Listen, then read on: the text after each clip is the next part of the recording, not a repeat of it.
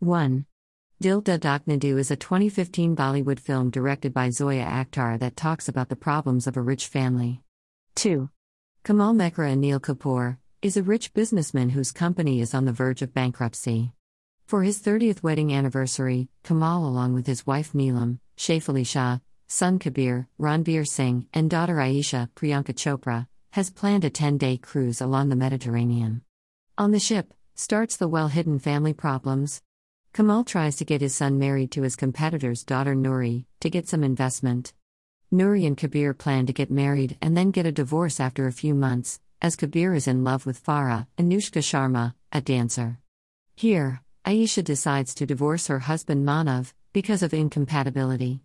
She sees her ex-boyfriend Sunny, Farhan Akhtar, on the ship and falls in love with him again. The four Mehras talk about the problems that they were not ready to discuss ever. Farah leaves the ship after she finds about Nouri and Kabir. Kabir jumps out the ship to reach Farah, and the Mehras along with dog Pluto using the rescue boat flee the ship to rescue Kabir. 3. This may be another rich family story, but the way it has been presented by the director connects it to the poor and middle-class families as well. The problems that have no connection to money. 4.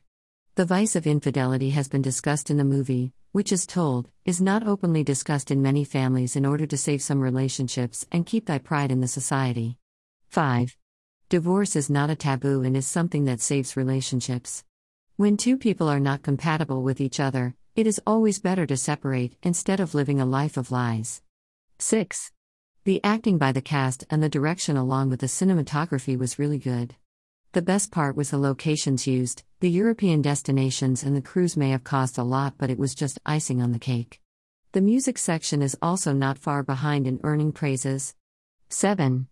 Every problem, whatever it may be and to whatever extent, can be solved through only communication. We humans have the rare gift that no one else on this planet has, and that is the power of talking. So utilize it as much as possible. 8.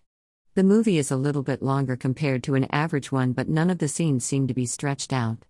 Amir Khan's narration through the dog made the movie more comical and relaxing to watch. 9.